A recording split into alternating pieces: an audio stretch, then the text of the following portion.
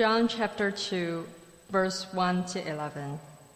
On the third day, there was a wedding at Cana in Galilee, and the mother of Jesus was there. Jesus also was invited to the wedding with his disciples. When the wine ran out, the mother of Jesus said to him, "They have no wine." And Jesus said to her, "Woman, why does this have to do with me? My hour has not yet come." His mother said to the servants, "Do whatever he tells you." Now there were 6 stone water jars there for the Jewish rites of purification, each holding 20 or 30 gallons. Jesus said to the servants, "Fill the jars with water." And they filled them up to the brim. And he said to them, "Now draw some out and take it to the master of the feast." So they took it. When the master of the feast tasted the water now become wine, and did not know where it came from, though the servants who had joined the water knew, the master of the feast called the bridegroom and said to him, "Everyone serves the good wine first, and when people have drunk freely, then the poor wine. But you have kept the good wine until now." This, the first of his signs, Jesus did at Cana in Galilee, and manifested his glory, and his disciples believed in him. This is the word of the Lord. There's a saying that all good things must come to an end. Now, that's not absolutely true. It's not that everything good must end, but it does feel generally true, and that saying is meant to perhaps inspire us while good is happening to enjoy it. Sometimes we squander the good, and then when it's gone, we realize that we missed appreciating it. So the saying is meant to, I think, stir that kind of wisdom, but the reality that good things come to an end is itself difficult. And that observable pattern in life is discouraging, because when good runs out, it's hurtful, it's overwhelming, it's disorienting. And so the patterns of life with health, it's not that you can't get healthier through a fitness program. It's not that diseases aren't cured. It's not that there aren't medical interventions. But over the course of life, usually there's a peak somewhere where then good health starts to run out. And for some, it's unfortunately early. But life as we expect it is usually the goodness of our health is eventually going to go away. And even with our careers, when you're young and you see the promise of more good, more skill, more upward trajectory, at some point, for most people, before retirement, the goodness starts to run out. You reach your peak, you do what you can, you start to get discouraged. There are other people who are better than you, and some it happens unfortunately early, but it can be hard to get through that last stretch being discouraged. The good is running out, and yet I need to keep going.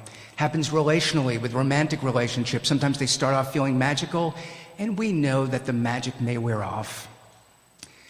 But a relationship should mature, it should get better, and yet life is often stressful and hard, and therefore the good in us runs out, and we start to resent one another. A relationship that began with such promise. There's so many examples that wind up leaving an impact on us where we think that that's the basic reality, is that good is so temporary. It's eventually going to run out. And that's discouraging. When good runs out in a specific way in each of our lives, it's hurtful, it's disorienting. We're looking at a passage here where maybe the problem doesn't seem dramatic. They're at a wedding where wine ran out. And in verse 10 later, there's this saying, this wisdom about, well, usually at weddings, the good wine is served first. And the idea is when the good wine runs out, then people, maybe they've had enough food that their palate's not discerning. Maybe they've had enough wine that the next glass of wine is not for the taste, but just for the next glass of wine. And maybe a wise, careful person serves the best wine first, but at the end feels like nobody's going to notice. Well, at this wedding, it's not that the best wine ran out.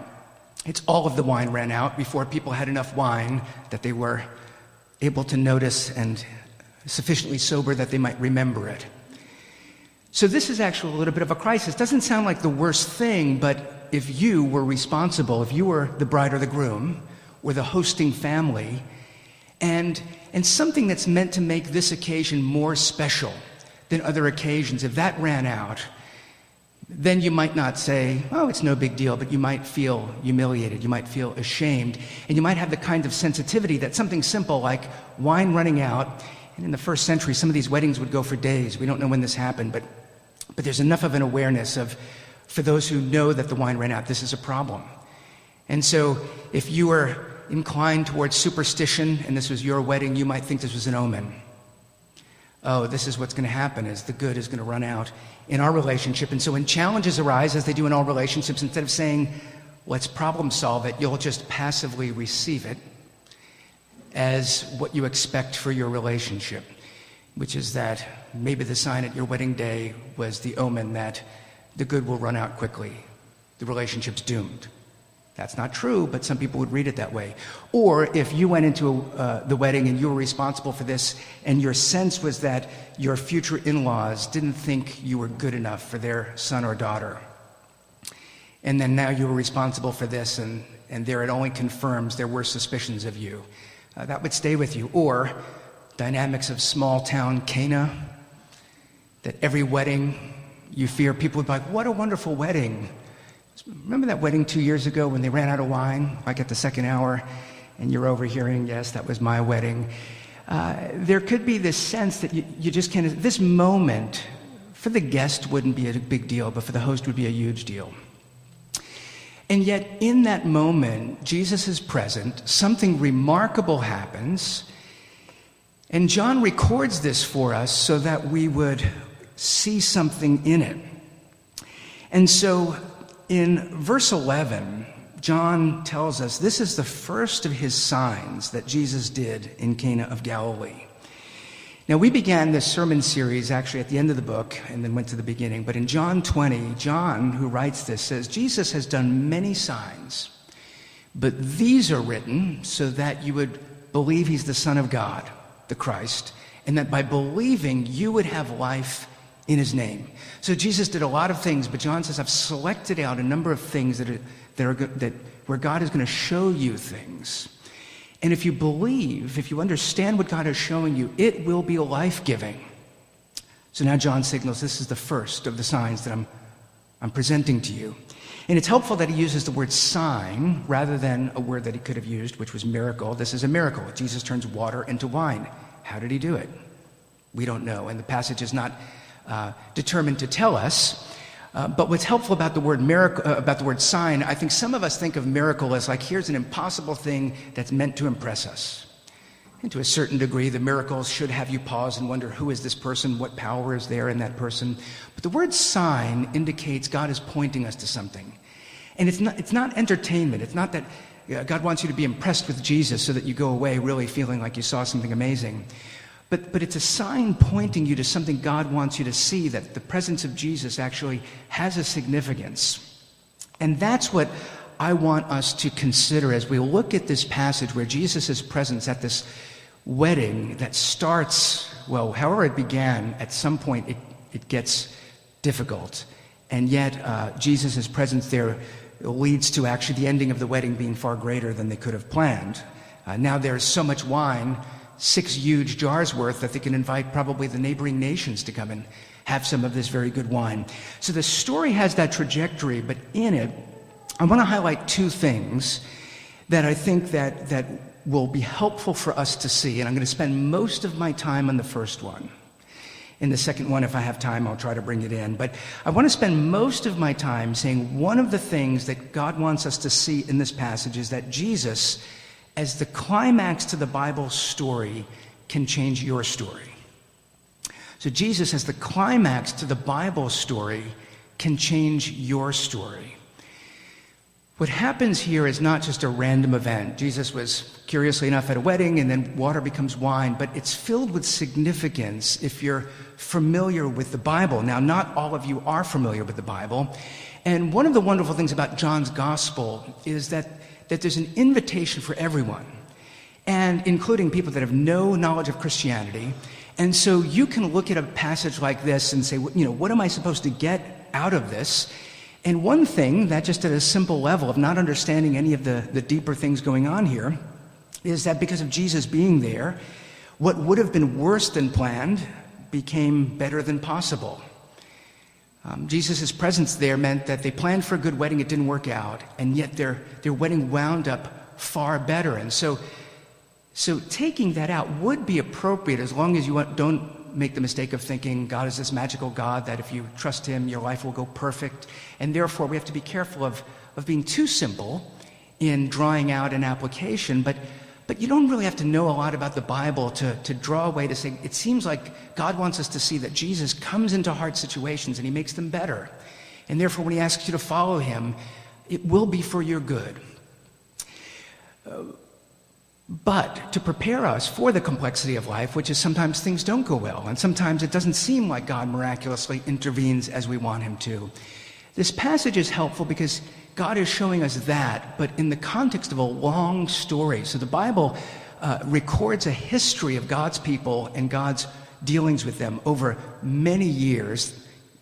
And now Jesus comes as the climax of this story.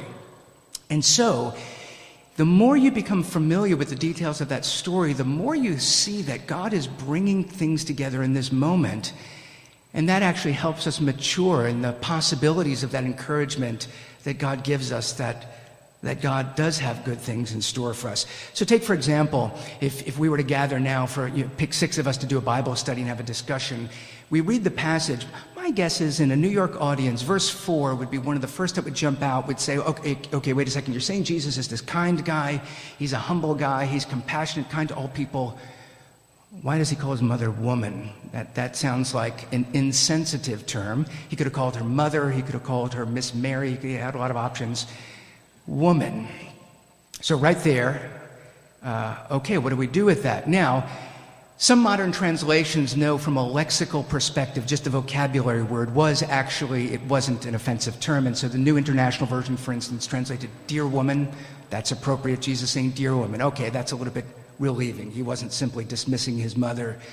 But you sit back and you wonder, well, why is he still using that term rather than her role as mother, or her title with her name, or some other role? Now, assuming that the John who wrote this gospel is the same John who wrote the book of Revelation, the last book of the New Testament, which is what I assume. The book of Revelation, God reveals things to John. He sees things that he tries to put into words. But what's interesting about the way the Bible is ordered, the different books are written at different periods of time, but Genesis being first, Revelation being last, you find that a lot of the themes introduced at the beginning become resolved at the end. So there's this tree of life in Genesis. There's a tree of life at the end of Revelation. There's the task to be fruitful and multiply in Genesis, and then in Revelation there's this coming together of this thriving community. But in between Genesis and Revelation, it's quite a complicated story. Everything that can go wrong goes wrong. And so the world in which we live, where there's betrayal and lies and murder, all of those things are there. How do you get from the hopefulness of Genesis and the possibility to the completion of Revelation? Well, it's this complicated story in between, but Jesus comes to bring things together to make it possible we would get to that ending. So one of the first things that we meet in the story of creation in Genesis is that God creates man and woman. And they're representative of humanity. And therefore, when the story of the serpent deceiving them to mistrust God and turn from him comes, and God announces the consequences, he speaks to man and he speaks to woman. To the woman he says, well, one of the consequences of what you've done is there will be pain in childbearing. And yet there's this odd thing that God says to her in there, and yet through childbearing, one of your descendants, one of your offspring will crush the head of the serpent. I wonder what those who only had the first 5 books of Moses thought that verse meant when they read it. I don't know. But you go to the end of the Bible, and there in Revelation 12, John says, here's a vision I saw. A woman crying out in the pains of childbirth. And she has a baby, and there's this serpent, this dragon-y figure, kind of like the serpent grown to full maturity, wants to devour that child. And the vision is that the child is taken up to the throne of heaven. If you know the book of Revelation, we know who that child is. And the woman goes off into the wilderness. And if you read the book of Revelation, written at a time of persecution, where the church is being driven out, there's this picture of the time of fulfillment is nearing in the increasing conflict, but actually Jesus, being the offspring promised to Eve, will come, and he will ultimately deal with this serpent. And so the following sentence is important. When John says woman, if the next thing he said was, my disciples and I are going to be back in Galilee in about 3 weeks, prepare the place for us. Disciples get a bit hungry, and let's be honest, make sure there's enough wine. That would be embarrassing if I bring them back to Galilee and they think that's like a regional thing. Then Jesus saying woman would feel like he's just one of us, bossing people around. Instead, he says in verse 4, woman, what does this have to do with me, this problem of wine running out? That's verse 3. The wine ran out. Mary says, Jesus, the wine has run out. He says, woman, what does this have to do with me? My hour has not yet come. And that word hour signals to the reader of John's gospel that something more significant is going on in this moment. So if you have trouble buying that maybe John was mindful of Genesis and Revelation as he used the language of woman, theologically it fits. I don't know what John was thinking. But you read John's gospel, and this word hour comes up several times. When he says, my hour has not yet come, it's clear in the context of John, Jesus has a self-awareness that he came to accomplish a particular thing that was focused on his suffering on the cross and then his being raised. And so our sermon series is in the first 12 chapters of John, simply because the full gospel would take us 2 years. So we're spending 1 year doing half the gospel. But the switch from John 12 to 13 is a natural break, because from 13, then he's spending a lot of time with his disciples, and then the ends come. Let me read to you the first verse of chapter 13 of John. It says, now before the feast of the Passover, and as a side note, the next verses in John 2 tell us the feast of the Passover is about to happen prior to this wedding in Cana. So there's this annual cycle. But now a few years later, in John 13, when Jesus knew that his hour had come to depart out of this world to the Father, having loved his own who were in the world, he loved them to the end. So that's what that hour is for John. Jesus' hour to depart out of this world. He's going through death and resurrection. When Jesus says, woman, my hour has not yet come, he's highlighting that what's about to happen is a sign of what will happen, but it's not yet the reality. But let me just point out from verse 13, where when the hour comes, having loved his own who were in the world, he loved them to the end. Let's just pause there. What's one thing that doesn't run out in Jesus? His love for his people. And there's this pattern of all the other great figures of the Bible, their faithfulness runs out. Moses brought people out of Egypt. He didn't bring them into the promised land. David builds the great city of Jerusalem, but he can't build the temple. Every human being in their flaws, eventually the good runs out. The love of God does not run out. So this hour is coming, because in this long, complicated story, Jesus is going to come to be the one who makes sure that the good that's run out everywhere is restored, because the love in God does not run out. And so, when you put these things together, well, there's this hour coming. One interesting thing about John's gospel is that Mary only appears twice in it. So Mary, very important in Christianity, very important in the New Testament, very significant figure. Matthew and Luke, when they write their gospels, they give us a lot of details about Mary. In John, we meet her here in chapter 2 and in chapter 19. The wedding of Cana, and then looking at her own son being crucified. And in John 19, Jesus speaks to his mother again, and he uses the very same term, woman, as he speaks to her. And then he speaks to John, who writes this gospel. John, who doesn't tell us explicitly it's him, but he says, Jesus said to the disciple that he loved. And so from the cross, of the very few phrases we have, is John looking at Mary and saying, woman, behold your son, pointing to John. Looking at John, he doesn't call him John, he says son. behold your mother. And then John tells us from that time on, he took her into his home, which means that John is not thinking that Mary's some side character, some unimportant person, but the disciple whom Jesus loved was entrusted with this care. It's a picture of Jesus who is there departing but providing so that there would be a new family, new provision. And so surely in chapter 2, pointing to that hour when he speaks to his mother as woman, there seems to be this indication, not that he's being disrespectful, but that actually something much bigger, something more profound is coming about. And so why water to wine? So if you were with us the last few weeks, if not, you could read the first chapter of John. Jesus is so important that a figure needs to come to prepare the way for him, the last of the prophets named John the Baptist, not John who writes this gospel. More than one Mary in the New Testament, more than one John. So John the Baptist, his ministry, they call him that because that's what he did, he baptized. Baptism was one of the purification rituals. He didn't invent it.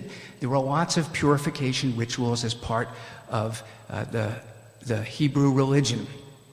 It was an outward sign that was meant to say that God, in his holiness and his perfection, whenever human beings come before him, there needs to be something that pictures God's grace, his forgiveness. And so he gives these signs of washing to picture that God cleans us up. So when John the Baptist says, I've come to prepare the way for the Savior who God is now sending, his preparation is not simply an announcement, but it's getting people ready. They're not ready.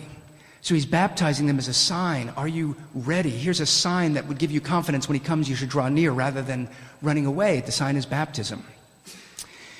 One of the things that John says in John chapter 1 that's very important is John is saying, my ministry is important. I'm preparing the way and fulfillment of the prophets for the Savior God has promised. And what we're doing is so different that I'm not worthy to untie his sandals. So as much attention as I'm getting, the one coming after me is of much greater value. And so I'm baptizing you to prepare you for his coming. But here's what distinguishes Jesus' ministry in the Bible. John says in chapter 1, I baptize you with water, but he will baptize you with the Holy Spirit. And so this outward sign God has given to say, I will make you an immoral, an unclean, a discouraged, a hurting, imperfect people. I will give you this sign to show you that I accept you with the sign of cleansing. But God has saved the good until now. When he sends Jesus, Jesus will do something internally, not just the cleansing of skin, but the renewal of hearts, so that we don't just stand before God in some symbolic way, but we actually have God's presence in us and we can come into the presence of God. That's something nobody in the Bible has been able to do. Only God can do that. And so now we see Jesus at the beginning of his ministry. Last week he calls the first disciples, and now they're together at this wedding. Wine runs out.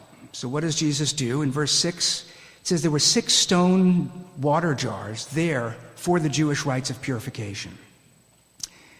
They're there and they're empty. So Jesus says, fill those jars with water. But when we draw from the water, what comes out is going to be very different. And in turning water to wine, however he did it, I mean, that's my curious. When did it happen? Was it once it was drawn out? If you go back to the jars where they already wine, was it as it got tasted? The kinds of questions we have aren't answered. The point is not the mechanics of what Jesus did. The point is, here is water that's always been for purification. And now, in this moment, it's become wine. Now, wine, because, even today, wine holds great value. The process of making wine is complex.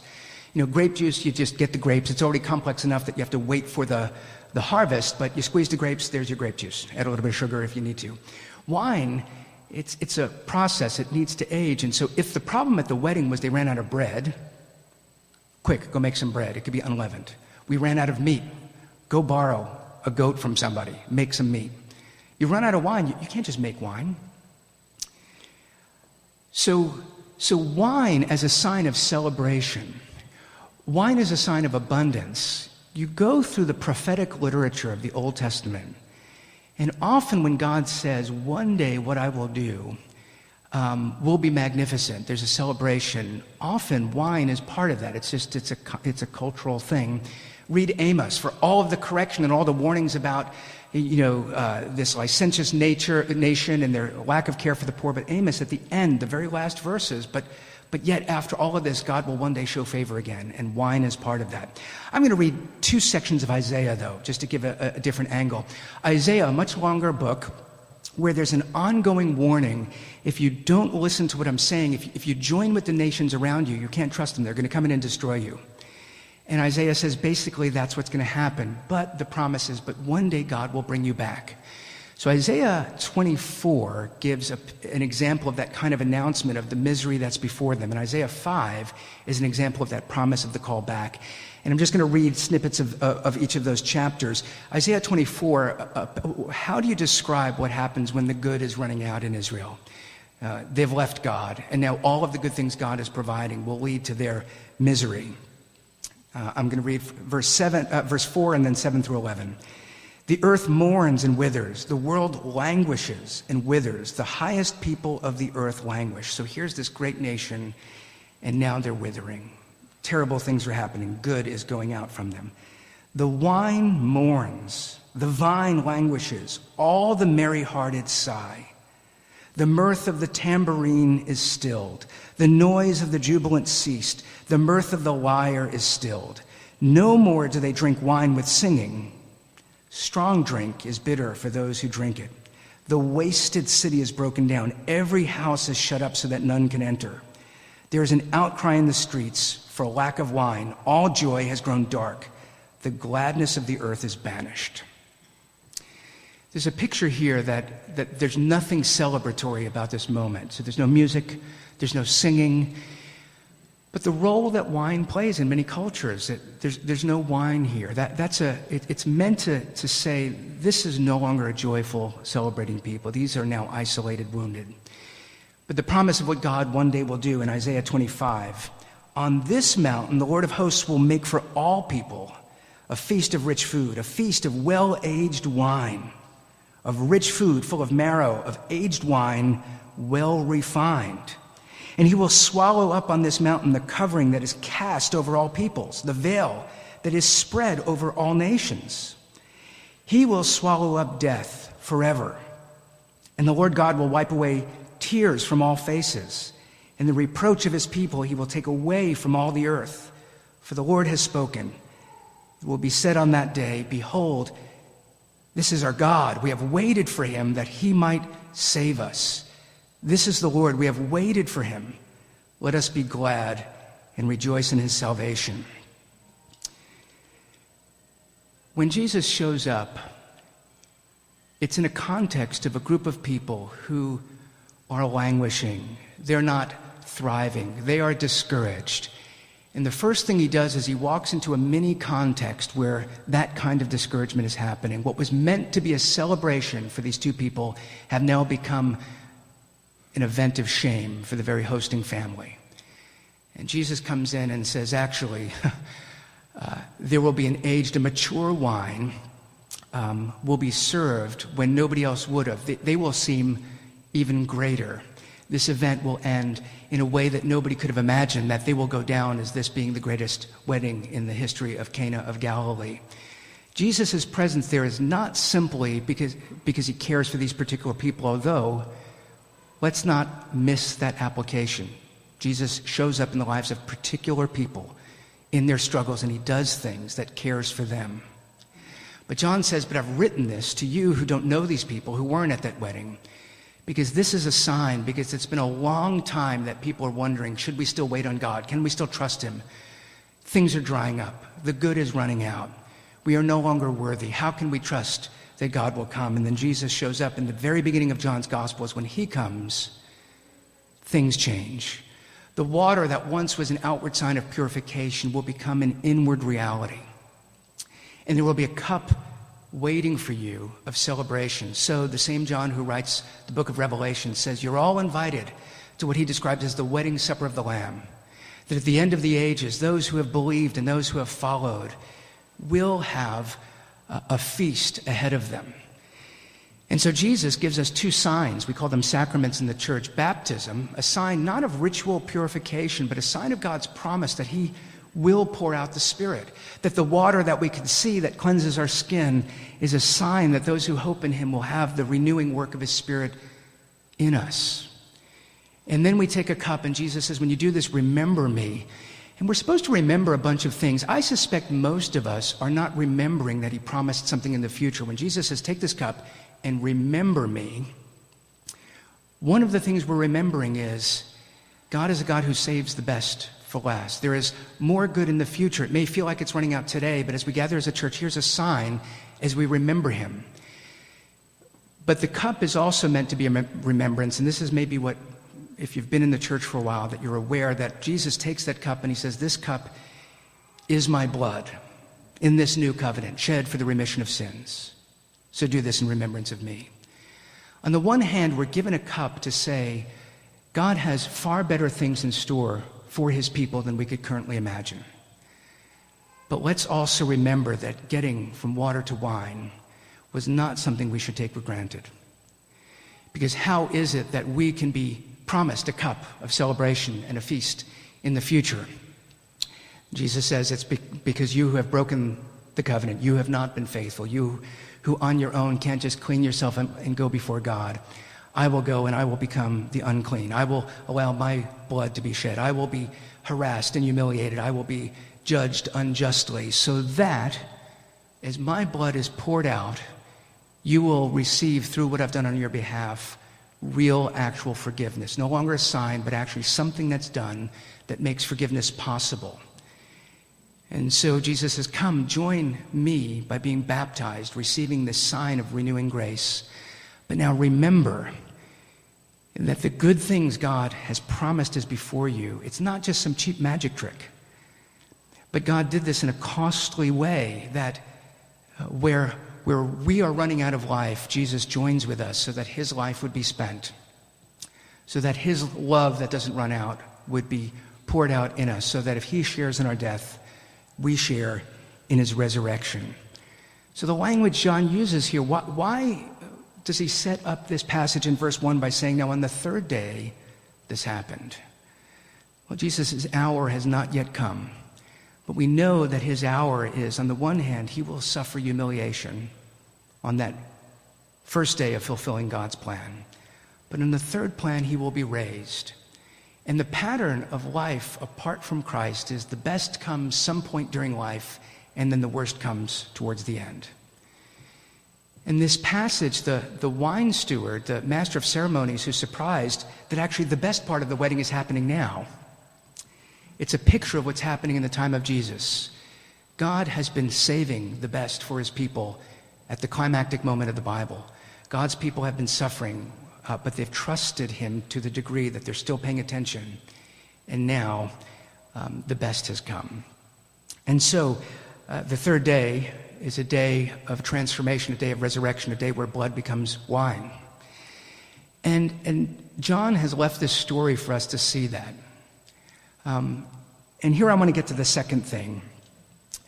And the second thing is this, that faith becomes a way of seeing God's glory. What's interesting about this story is that the two central characters, what's called the master, and he would have been like the master of ceremonies or the head waiter, the customs were different, but he played a key responsibility in overseeing the wedding, and the groom. From the passage, it doesn't seem like either of them had awareness of the crisis. All they know is this moment suddenly got better. Wow, more wine is coming out. It's mature wine, it's aged wine, it's sophisticated wine. Who does this? How much wine do we have?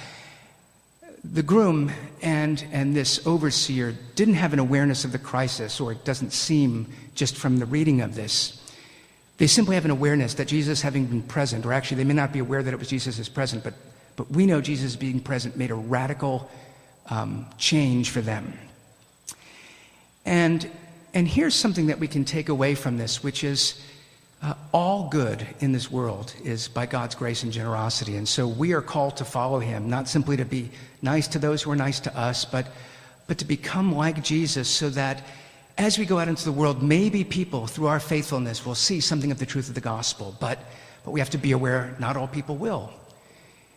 We're not being good as an act of manipulation. It's not the Christian sales pitch. It's a way of life so that if people wind up, all they know is that good came into my life this week because of something.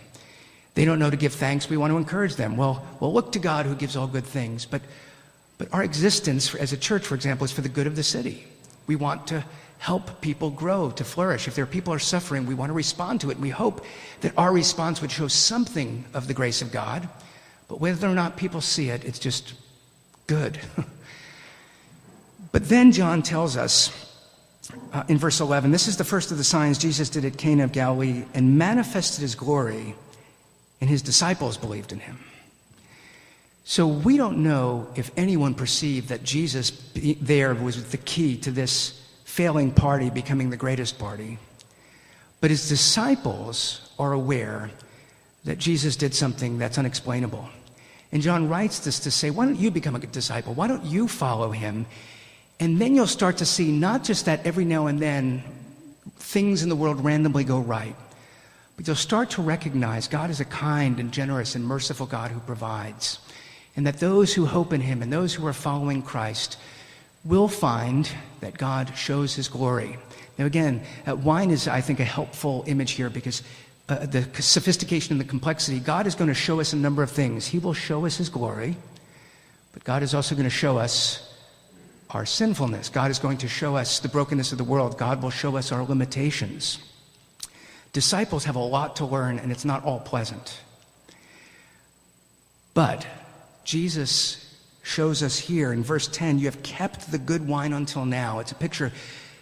God has more good ahead of us. And so even if following Jesus is hard, which is what Jesus tells us up front, follow me, it will feel like you're dying to yourself, but you will find life. Isn't the nature of temptation the opposite, to make everything look great up front and to hide the misery that's ahead of you? That's not how God works. That's not how Jesus works. Jesus says it will be challenging, but every challenge is something God is doing to produce greater good. And ultimately, in time, you will see his glory. And at the end of the ages, you will see that God is better than you could have imagined. So John invites us, come and see that so that you would follow him. It's interesting with wine. Wine is supposed to get better with age. My understanding is that 90% of the wine that you buy is meant to be drunk within 1 year. And then by year 5, it gets sour. But wine experts know there are certain grapes, and if you grow them in certain contexts, and if you bottle them in a certain way, and if the person who holds the bottle takes care of it in a certain way, then it becomes better. Better in what way? More complex, more sophisticated, more interesting, more delicious. Human beings don't get better just by existing. You could become old and bitter and resentful and caring less about politeness, and so you're just the kind of person that upsets people around you. Getting old doesn't mean we get better. But Jesus says, if you follow me, there's the kind of context created, the work of the Spirit in you, the surrounding of God's provision and love, so that actually, whoever you are, if the work is inside of you, the work of the Spirit, then as you age, you will get better. And it's the kind of better that has that sophistication. You're more compassionate on the suffering because you've suffered, but that suffering hasn't produced bitterness. And you're more generous because you can give above your need, because you realize this good thing that I would like, I don't need, and so let me give to the person who doesn't have. But this passage reminds us that the Christian life is not all sacrifice, but God shows his glory. God is fundamentally good, and what we're told is when you have the eyes to see what he's doing, you will find that God is always better than you understood. And that's the nature of the spiritual life, that when God is your guide, your teacher, you will find, even in the midst of hard moments, God is going to show you things. And so let me say to anyone who's particularly discouraged, if you're feeling like you're in that moment where the wine has run out, most of us, what we do there, we're desperate. We pray for a miracle, and we could pray for it, and God sometimes does something that shows his glory. The problem is we never know what God is going to do. In those moments, this message, which is God always has better things in store, doesn't guarantee that the current situation will resolve as you hope it will. But it does actually guarantee, if you stay with God, if you're watching, if you're following him, in the end you will see in some way that God has something far greater at some point. And so that doesn't explain why any situation exists or what choices you make, but it says God is doing something. This world is more complicated than you realize, and God is doing something in the care of his people, and you could trust him.